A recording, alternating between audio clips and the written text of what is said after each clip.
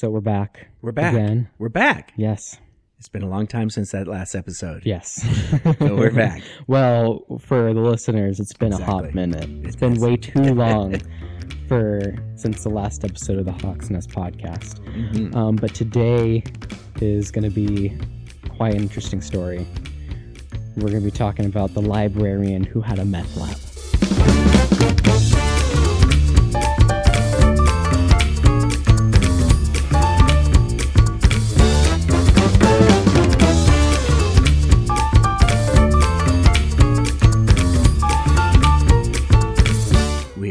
This is, again, one of the craziest true stories from my early teaching career.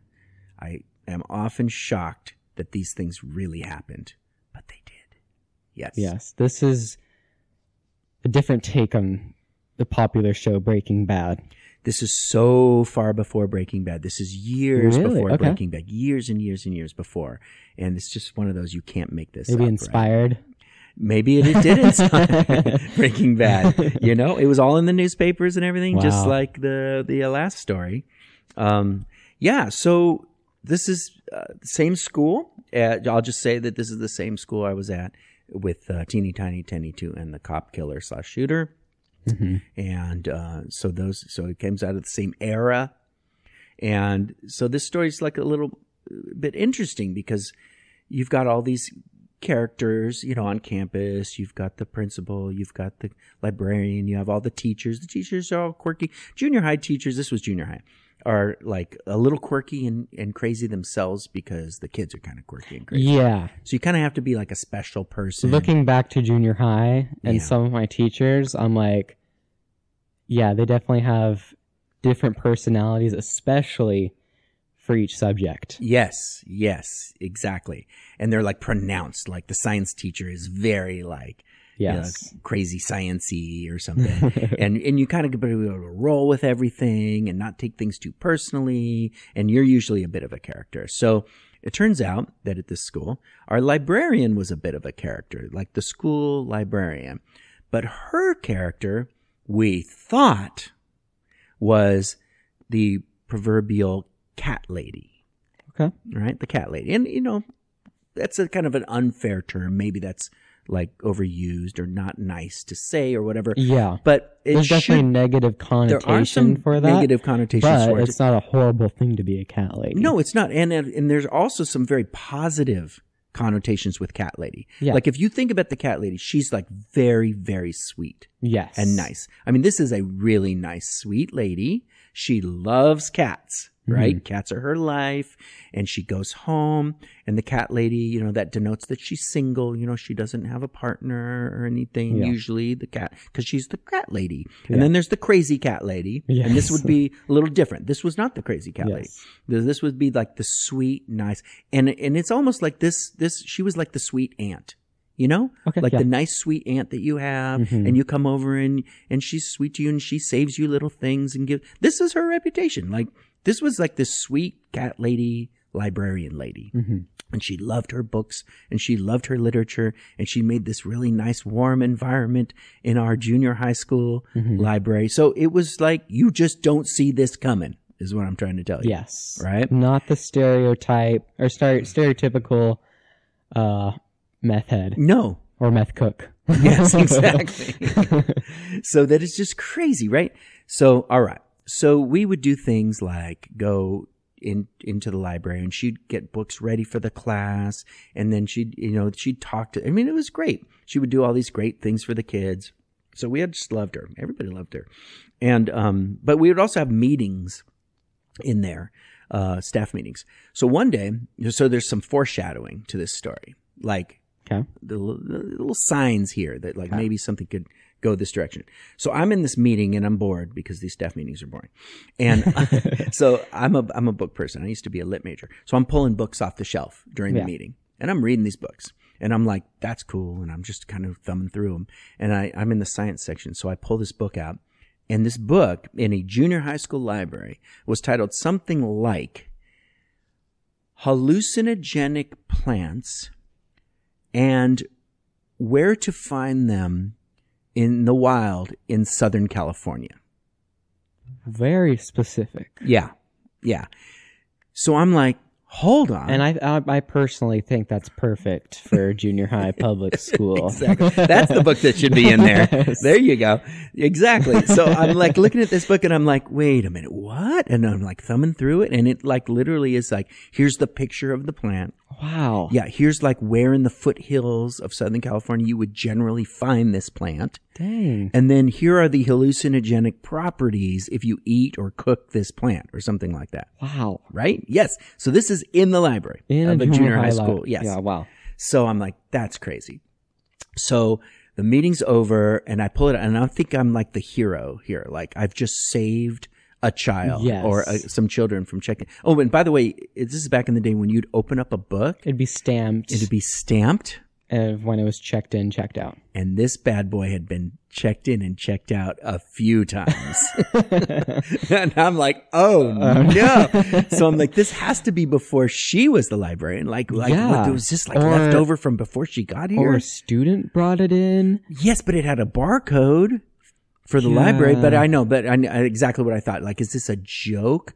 Like that somebody slipped this, maybe it's a joke, right? Somebody slipped this in, a student, an 8th grader, right? An 8th grade boy. Yes, I'm going to take this book and I'm going to slip it in the school. But no, it was official. It was legit. So I bring it up and I'm like, hey, nice librarian, check out this book that I just found in the library. Like, what's this all about? Like, look, what got snuck into your library? Like, can you believe this is here? And I showed it to her and she looked at it and she had this like look of recognition. So it wasn't like this surprise. It wasn't new to her. It wasn't. And she's like, oh, yeah. And I'm like, yeah. So what are you going to do about it? What are you going to do? Like, we got to get this book out of here, right? I mean, the kids are going to check this out and like go find these plants or I don't know what they're going to do. And she goes, you don't understand. We don't censor books. And I'm like, theoretically, I can get behind that. Like, you don't want the man censoring all information, right? You know, it's like, but there's certain books that there's certain topics, I would say, that you keep out of public schooling. Or juveniles, out of the hands of juveniles. Yeah. Like, if you're an adult and you want to go read, you know, the Communist Manifesto. Yeah, if you want to go like read that. Or under guidance of your teacher because you're studying Marxism or something like that. That's totally appropriate. Like, totally get that. But hallucinogenic plants and their many uses and how to identify them in the wild is not the classes you need to graduate. It's not in any subject. No, it's not in any subject. It shouldn't be there. And it shouldn't be in the hands of 12-year-olds. Yes. By my reckoning. But she was totally unconcerned by this. And we don't censor books. So I'm like, wow. Okay. I don't know. But she took it. So I thought, okay, she's probably going to put it hopefully she'll hold on to it. Put it in the back room or some kind. So I didn't think any more about it. I thought, oh, she's handling it, right? She's handling the book. So, okay. So I think a whole year went by. I don't think this happened the same year. I think a whole year went by. There's no incidents. She's the nice librarian. She's great. Everybody loves her. It's all good. And then this didn't even happen during the school year. Then, like in the last story, Teeny Tiny Tenny 2 and the Cop Killer, it's summer vacation. I'm reading the local newspaper and I see a very jarring headline. Meth Lab Librarian. Wow. I'm like, I'm going to read that. Yeah, that's a headline. Eye-catching. That is eye-catching. And I start reading, and sure enough, it starts out with name of school, the school where I teach. Public school librarian is caught in the neighborhood, and this was a new custom-built neighborhood. Like, not some rundown shack somewhere. Yeah. She lived in a very nice home. Very nice. In a nice part of this neighborhood that was new. Like, these homes were like 5 years old. Oh, wow. Okay. Yeah. And there was a police raid on that premises. They arrested nice librarian lady and her, wait for it, boyfriend. Yes, her boyfriend. It all comes down to evil men. Yes, that's what it is. This guy. So anyway, so they both get arrested, and they were cooking up meth, amphetamine, drugs in their garage of this nice house in a nice neighborhood. Nobody would even think anything about it. Yeah. Nobody would suspect her at all. Yeah. At all. And he was, of course, selling the drugs. And the black market or whatever he was doing. But he was sort of running it all. He ran the whole show is what he did. Yeah. What it comes out, of course, in the end, and they both go to prison. So she's obviously not the librarian when I get back to school at the end of summer. And of course the story gets out and we get more details that she had like befriended him at some bowling league or some kind of thing, and he told her just that whole thing. Like some people had met him. I didn't know. Okay. Some people had met him, and they were like getting creeper vibes. Yeah, big time on this guy.